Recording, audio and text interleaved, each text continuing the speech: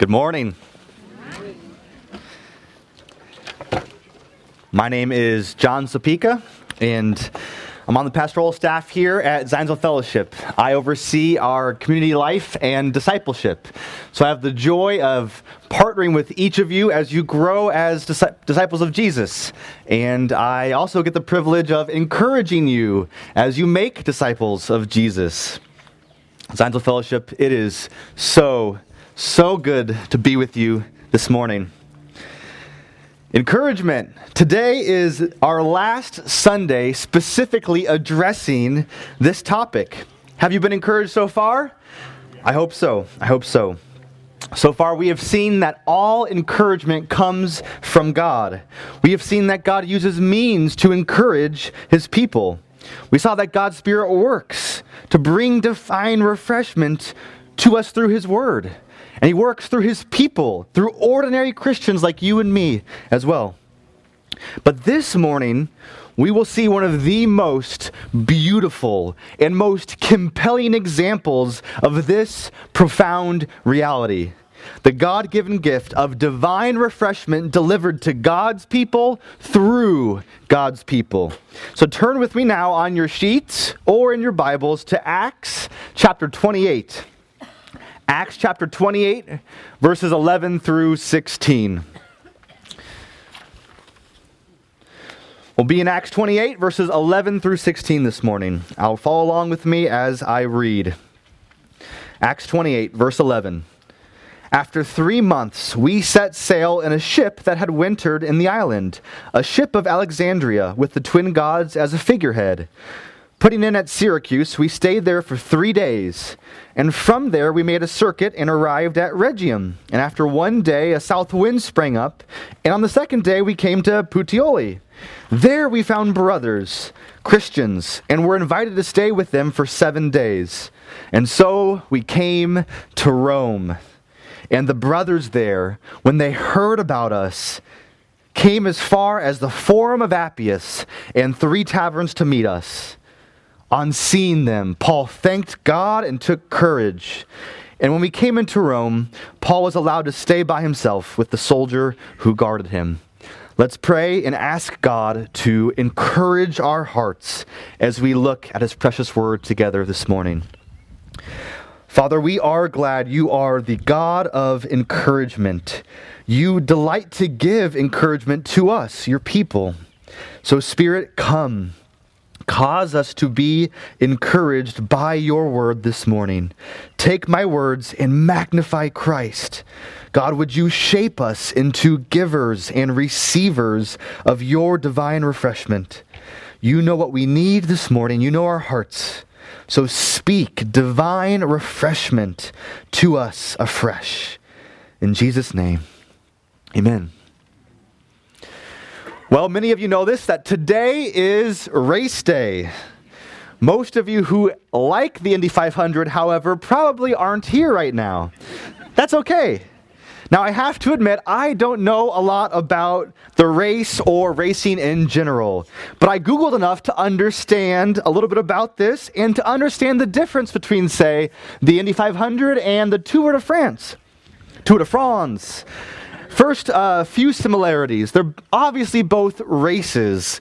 They are both incredibly rigorous and demanding competitions. And they both have a sort of final lap, including the final part of what's been a long journey. But they also have several key differences. The equipment used is just a little bit different. The athletes have different skill sets. But there's really one key difference that comes to my mind: the course itself.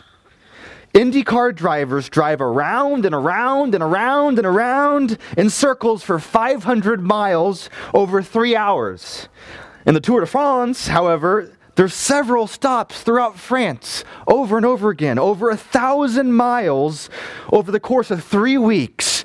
Riders race to a very particular final destination.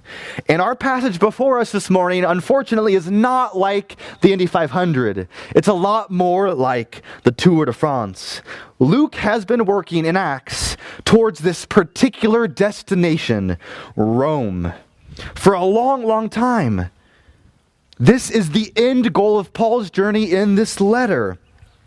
Luke mainly wants us to see that Paul arrived in Rome. It's a big deal. Despite countless obstacles and issues and challenges, Paul makes it to Rome, albeit in chains. God sovereignly worked through seeming chaos and seeming insurmountable obstacles for Paul to arrive in Rome.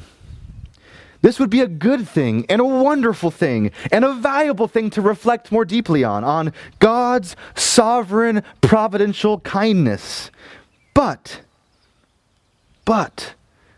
when I read this passage 7 years ago, I encountered 9 life-altering words that have very little to do with the main point of this text.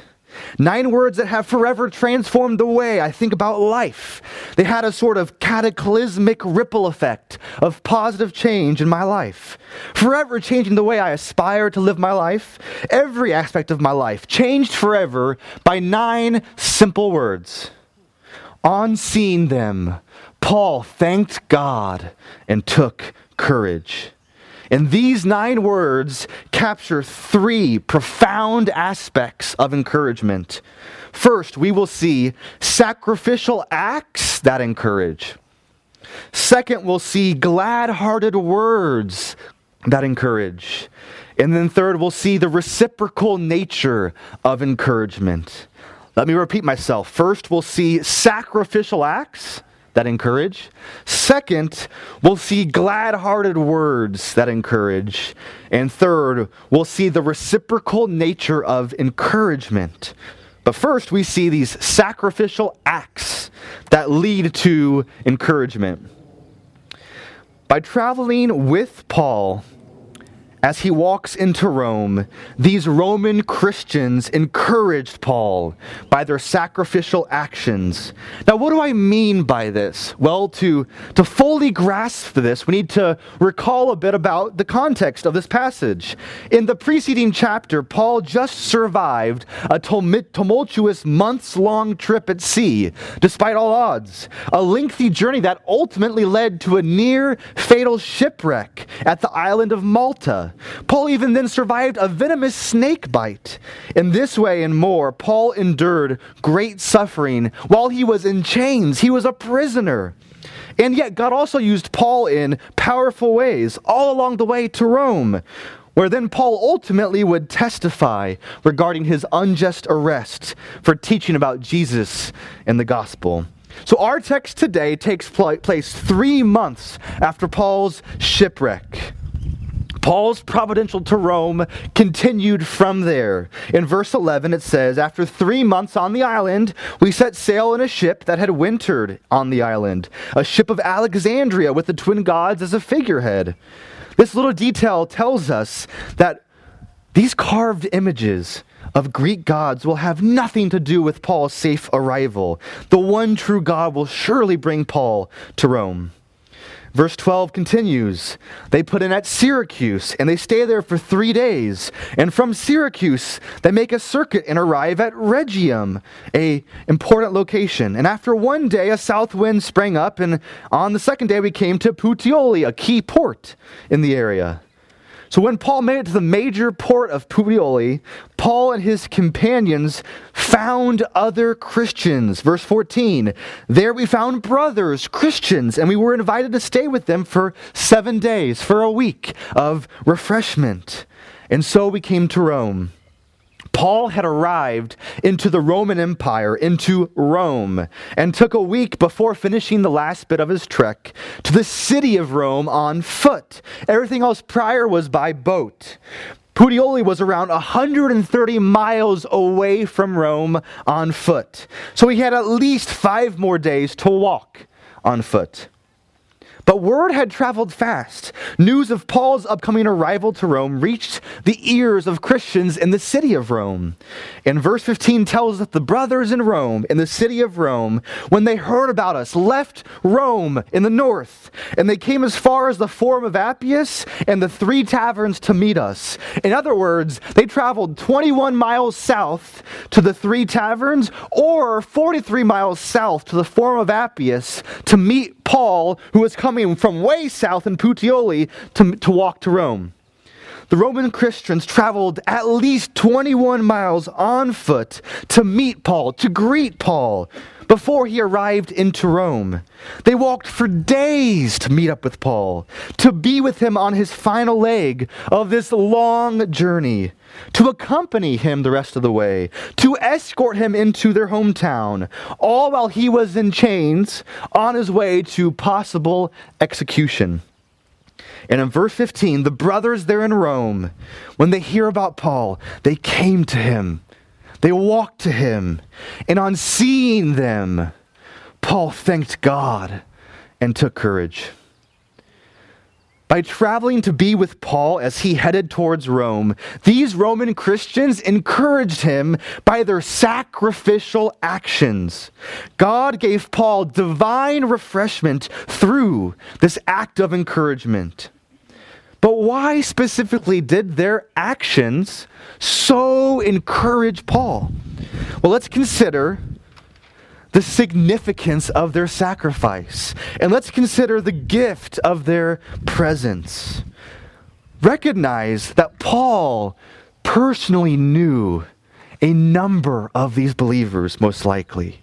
Paul's letter to the church at Rome ends in one of the most distinct ways in the New Testament. He greets believer after believer by name. Phoebe, Prisca, Aquila, Epaenetus, Mary, Andronicus, Junia, Ampliatus, Urbanus, Rufus, and his mom, Phlegon. You get the idea. He greets all these Christians in Rome by name in Romans 16. Paul wrote of his love for them about 3 years earlier, in the letter we know as Romans. And at that time, 3 years earlier, Paul already knew of God's grace powerfully at work in their lives. He knew of their steadfast faith in Jesus, and he longed to see them. He wanted to be mutually encouraged by them, by their faith. But 3 years had passed. Paul may not have heard from them.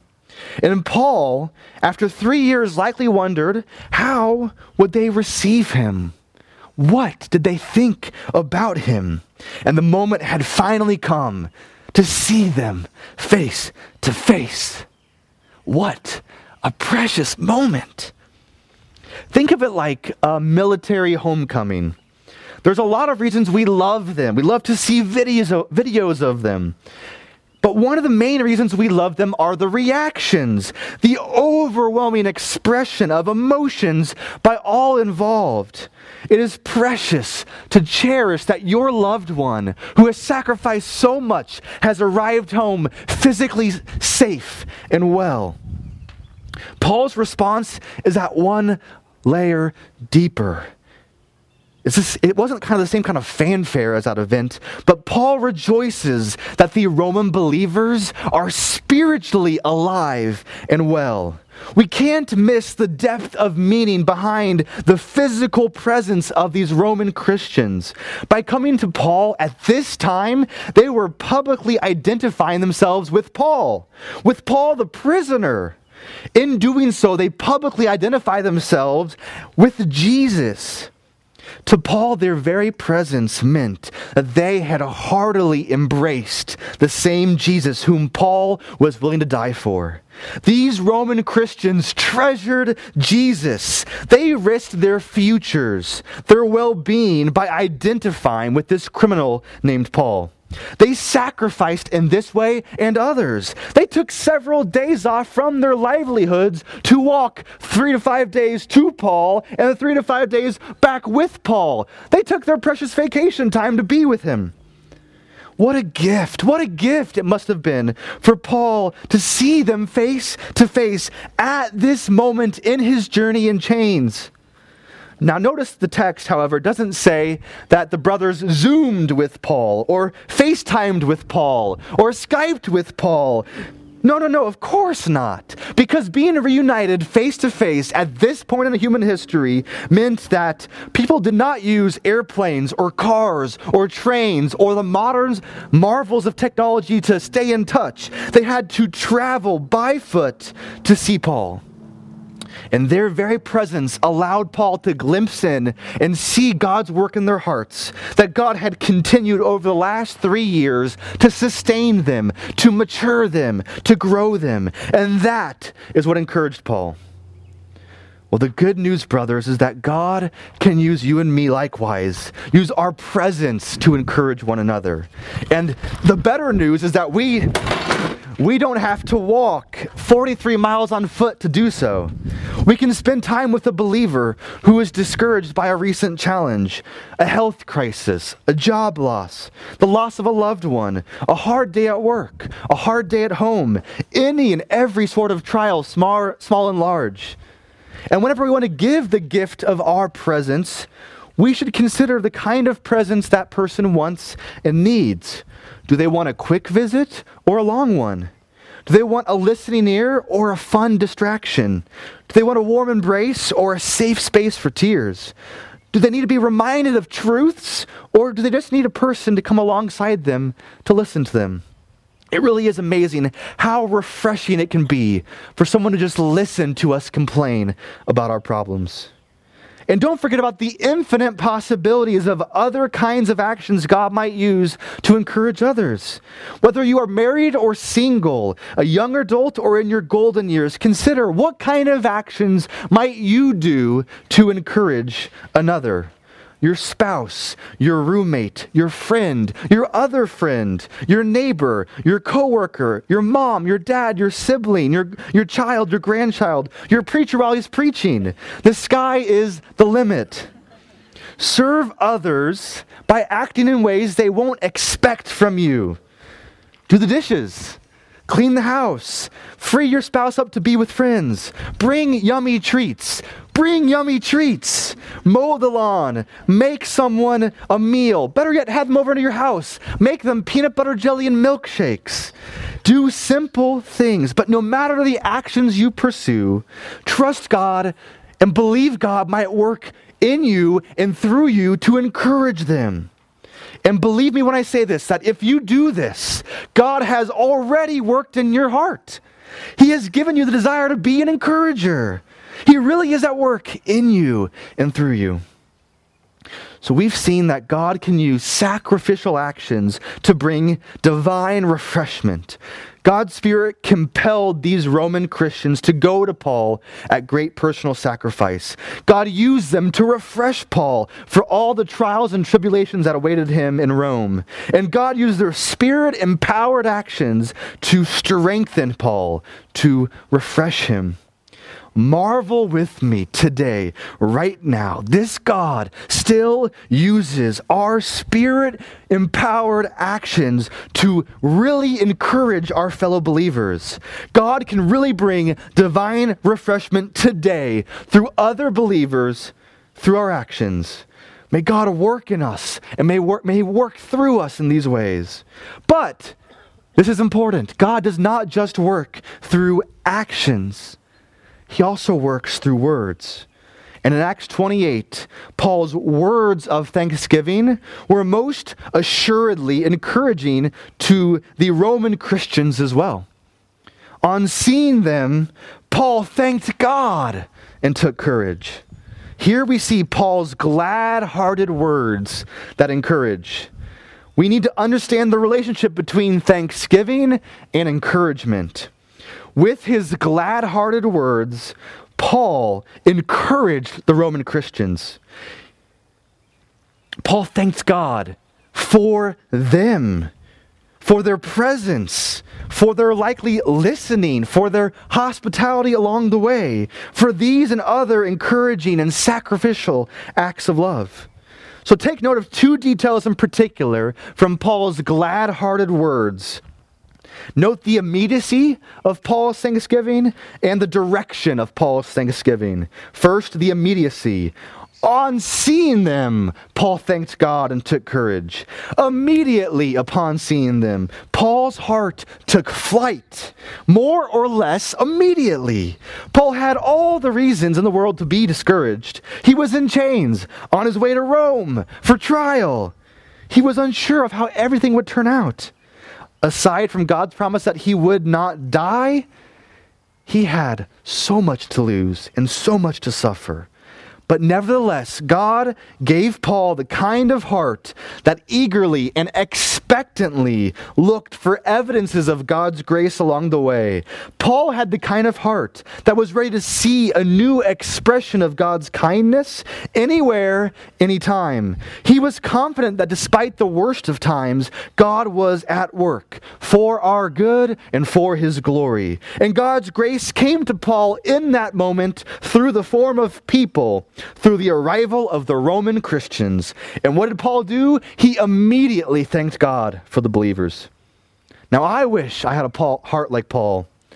My heart is quick to find fault or issue or problem. I like to think of myself as a professional critic. Perhaps you're like me. Now, this is not necessarily all bad.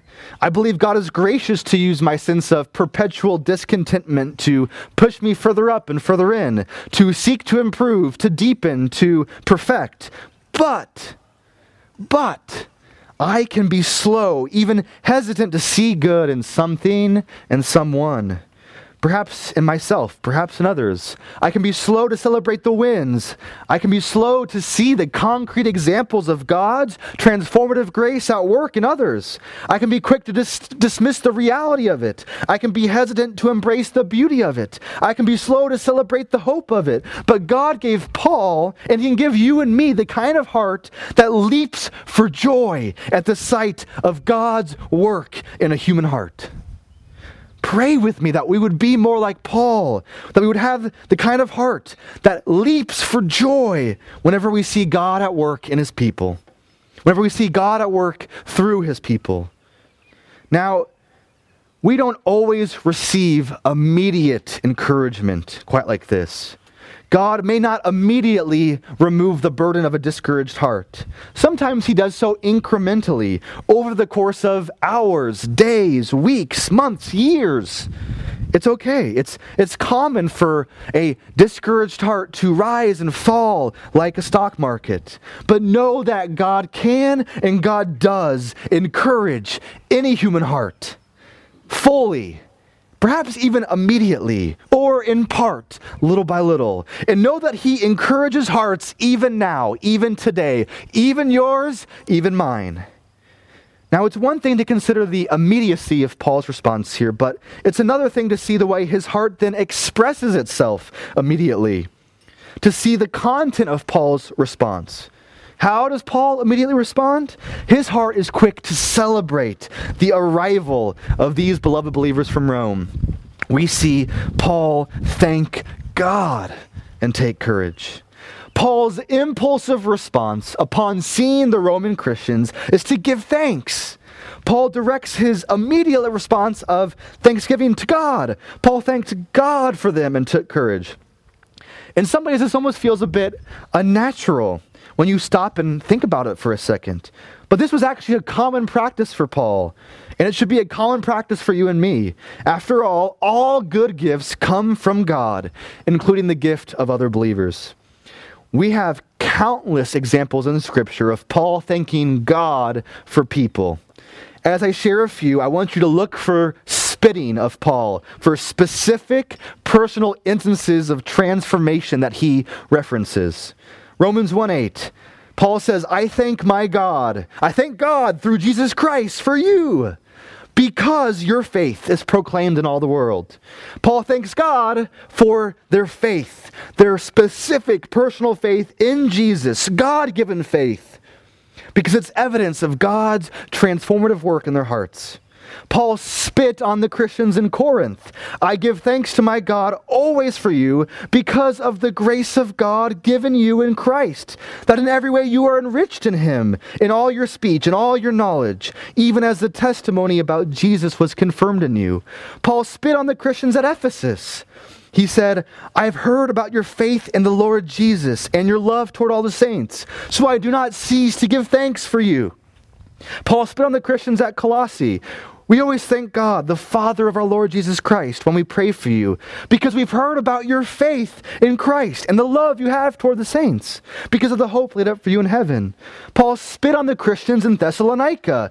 We ought always to give thanks to God for you, brothers, as is right, because your faith is growing abundantly, and the love of every one of you for one another is increasing. Paul spit on Philemon. He said, I thank my God always when I remember you in my prayers, because I hear of your love and of the faith that you have toward the Lord and for all the saints. Paul spit on a lot of people. And it's a beautiful thing to give thanks to God on behalf of his work in the heart of another human being. It's right to respond with glad-heartedness when we see evidences of God's grace in God's people.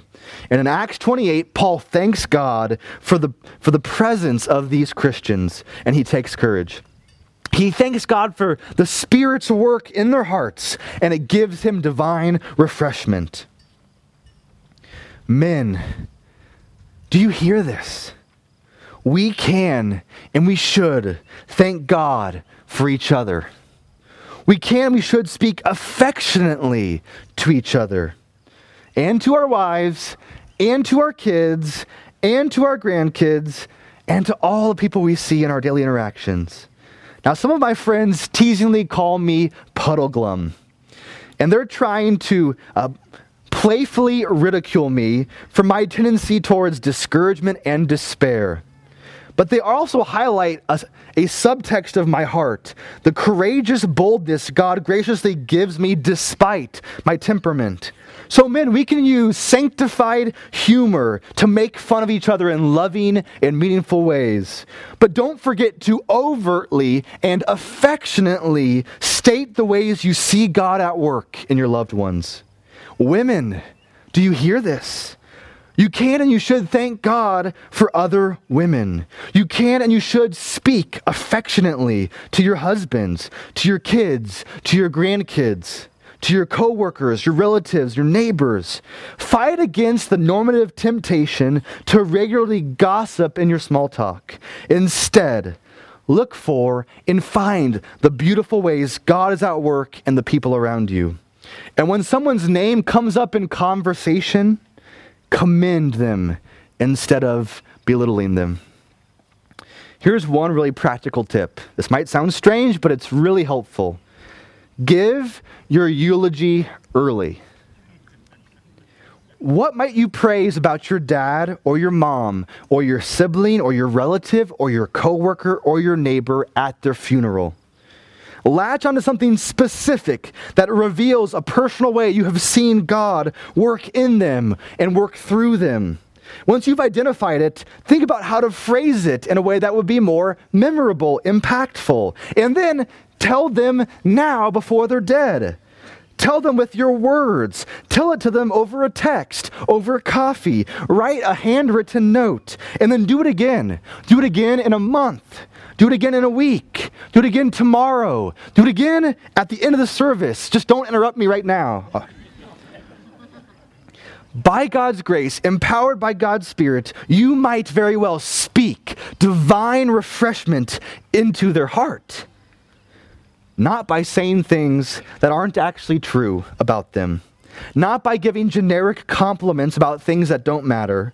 Not by minimizing hard things that are heavy on their heart. Not by trying to manipulate them to like you by flattery, but by thanking God by specific, personal instances of transformation in their life. So we've seen the immediacy of Paul's response. We've seen the direction of Paul's response. But we also need to see the relationship between the Roman Christians' actions and Paul's response. In doing so, we'll see the reciprocal nature of encouragement. The relationship between the Roman Christians and their sacrificial actions and Paul's glad-hearted words of thanksgiving is one of reciprocity. They are mutually beneficial and edifying. Our passage hear this. Our passage is clear in showing us the impact that the Roman believers had on Paul. On seeing them, Paul thanked God and took courage. That's in your mind at this point. But we need to consider the impact of Paul's response on them. Now, the text is silent on this. It doesn't tell us. But you and me, we're smart. We're with it. And we can intuitively discern the answer. On seeing Paul, they too thanked God and took courage. Well done. On seeing and hearing Paul's response upon their arrival, they thank God and they take courage. For these Roman Christians, Paul's acts of giving thanks to God on their behalf inevitably bolstered and refreshed their hearts. What an encouraging word to hear from an apostle of Jesus, the Apostle Paul, someone of Paul's stature, position, authority, and influence. Paul gives thanks to God on their behalf. In other words, Paul's response of thanksgiving and encouragement almost certainly encouraged the Roman Christians. Paul's own delight and his encouragement in God's people overflowed, and that reaction led to another reaction, which was encouragement in the hearts of the Roman Christians. Now, I want to unpack this a bit more, and we're going to play pretend for a moment. We're going to go back in time and go back all the way to this moment in time, and we'll play God for a moment. It's dangerous, but it's okay. We'll play God, and we'll read human hearts. We're going to see what Paul was thinking and feeling in that moment, and we're going to see what the Roman Christians were thinking and feeling in that moment. And we're going to look at it from a rough timeline of events, from seeing to savoring to singing. So let's look at Paul's heart first. Paul sees God's grace powerfully at work in the heart of these Roman Christians by their actions. By their presence, God's Spirit empowers Paul to see that. And then Paul savors that fact, that God is powerfully at work in them. And we know this because Paul was encouraged. He was strengthened in light of the divine work that had happened in the Roman Christians. God and his gospel, like Aslan, are still on the move. What a glorious reality to see. And then Paul cannot help but overflow. He sings with praise to God. He is thankful. Paul gives thanks to God for these evidences of grace in the Roman Christians. And he does so with words out loud, not just to God, but so that the Roman Christians heard him. Now let's consider the hearts of the Roman Christians. Prior to Paul's response, they're walking towards Paul, they're not yet seeing each other, and they don't yet realize that they will soon be the second-hand source of Paul's encouragement, God through them. They see Paul. He responds. And upon seeing and hearing Paul's response, they too finally see what Paul sees, God's grace powerfully at work in their hearts. The Roman Christians savor the fact that God is really powerfully at work in them. God's grace really has sustained them the last 3 years. And this encourages them greatly. We all believers face constant critique and struggle from Satan, from our indwelling sin, from unbelievers, from the challenges of living in a fallen world. But these Roman Christians savor the fact that God is powerfully at work in them. They can't help but respond with heart-filled singing, not necessarily literally, perhaps, but not necessarily, but with a restored, a refreshed, a renewed heart. That's just a bit more hopeful, a bit more joyful, a bit more encouraged. So whether through words or through actions, encouragement comes from God, and it's reciprocal as it works itself out, as we see Jesus at work in his people, as we savor that reality, and then we sing out in response. Now, I must confess, one of the hardest parts of pastoral ministry, of being a pastor, is the general sense of uncertainty as to what my efforts accomplish. Will God use my words this morning to do anything? This is likely something we all experience to different degrees and different ways. We wonder, is God really at work in my life? Does God ever really work through me? But hear this, Christian. God is, in fact, at work in his people. God is working through his people. Even now, God is working in your heart and in my heart, in the good, the glorious, the beautiful moments, in the bad, the ugly, the regrettable moments, in the significant milestones of your life, and in the mundane, ordinary parts of your life. If you are anything like me, you often don't have eyes to see this. To see God's Spirit at work in your heart on a day-to-day level. To see God's Spirit working through you. But it's true. It's true. God has given us the means to see it. He gives us his Spirit working through our brothers and sisters who see that in us and then speak about it to us. So when you seek to give encouragement, be prepared to also receive encouragement as you see that person respond.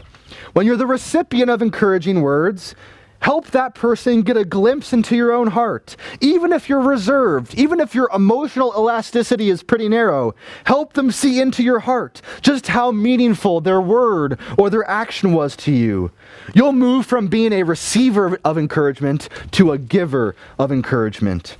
At the end of the day, encouragement is meant to be reciprocal. It's not yours to keep for yourself. And it's wondrously contagious in the best of ways. Well, we've covered a lot in the last 3 Sundays. What should come to mind a year from now when you think about giving and receiving encouragement? I want to compare encouragement, lastly, to 3 kinds of fuel for fires. First, what do we do to reignite a dying fire? Well, we grab some kind of tinder, something that's easy to catch fire, like newspaper or cotton balls, and we set it aflame to revive the smoldering embers. Some encouragement is like tinder, an essential fuel that sparks fresh life into a struggling human heart. It's a small thing. But if we stop there, the recently recovered fire in a heart might burn out quickly. This means that some encouragement can also be compared to kindling, the small twigs that further strengthen the flames of a fire until it's more established. Some encouragement's more like kindling. And lastly, some encouragement's like firewood, larger pieces of wood that burn slowly, producing a steady burn for a stable fire. This is a rich concept, but let's add one more layer. It only works if we have the right amount of air involved in each situation. Or, to continue the metaphor, only if the Spirit takes the refreshing power of encouraging words and actions and combusts it through the life-giving breeze of the Spirit. So if your heart is weary and worn down, barely glowing, ever so dimly, like a smoldering wick, know that God might use another Christian to encourage your heart. Get your eyes off of yourself and look to Christ. Look at them. See Jesus in their life. Look for how they treasure Jesus. God might refresh your heart upon seeing his work in their heart. And as a result, you can confidently know that God has actually worked in you. The Spirit gave you eyes to see his work. And if your heart is already aflame, boldly and brightly burning with white-hot delight in Jesus, don't stop there. Look around at your fellow ordinary Christians and see how they too treasure Jesus. That will further stoke the flames of your faith to new heights. And as a result, your encouraged heart will further treasure Jesus afresh. May God give all of us eyes to see the specific ways he is at work in human hearts, to increasingly delight in Jesus. And as a result, may the God of encouragement spread divine refreshment in our midst like wildfire. Amen? Amen. Let's pray. God, we marvel that you work in human hearts, that you work in us, and you use us. You work through us to bring divine refreshment through our words and through our actions. So we pray for your Spirit to empower and embolden and equip and strengthen us for this wondrous task of spreading divine refreshment, that our fellow believers would be strengthened for your glory. In Jesus' name, amen.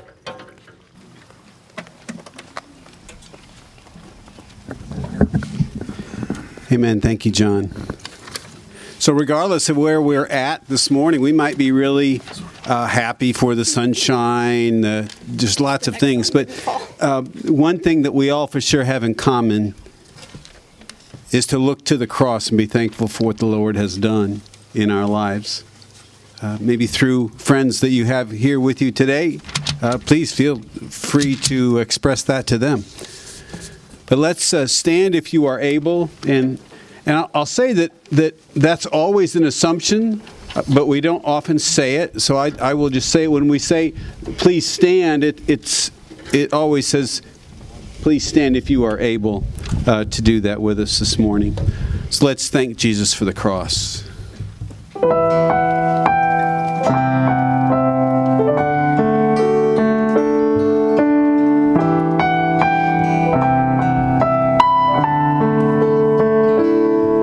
The mystery of the cross I cannot comprehend, the agonies of Calvary. You, the perfect Holy One, crushed your Son, who drank the bitter cup reserved for me. Your blood has washed away my sin. Jesus, thank you. The Father's wrath completely satisfied. Jesus, thank you. Once your enemy, now seated at your table. Jesus, thank you.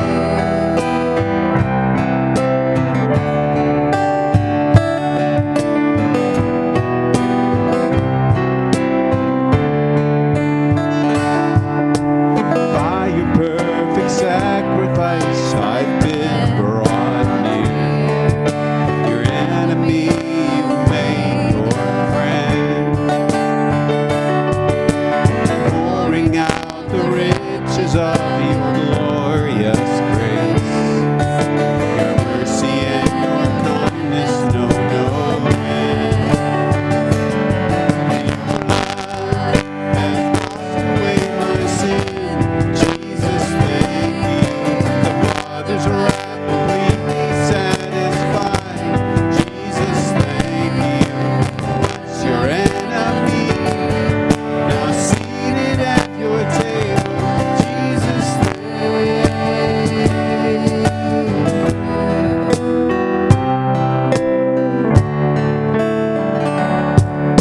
lover of my soul, I want to live for you. Make that your prayer this morning. Lover of my soul,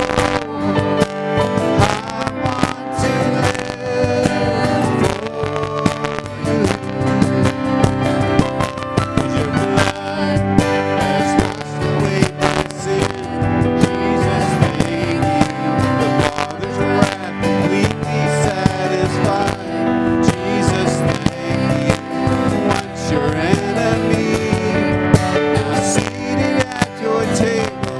Jesus, thank you.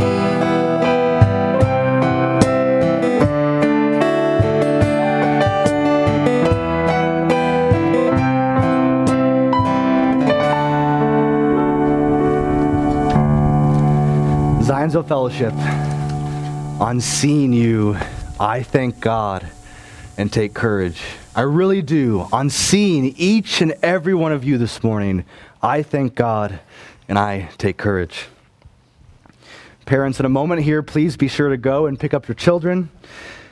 Let's receive this benediction from God's word from Psalm 119, verse 18. May God open your eyes that you should behold wondrous things out of his word. And may God open your eyes that you should behold wondrous things in his people. Go in peace.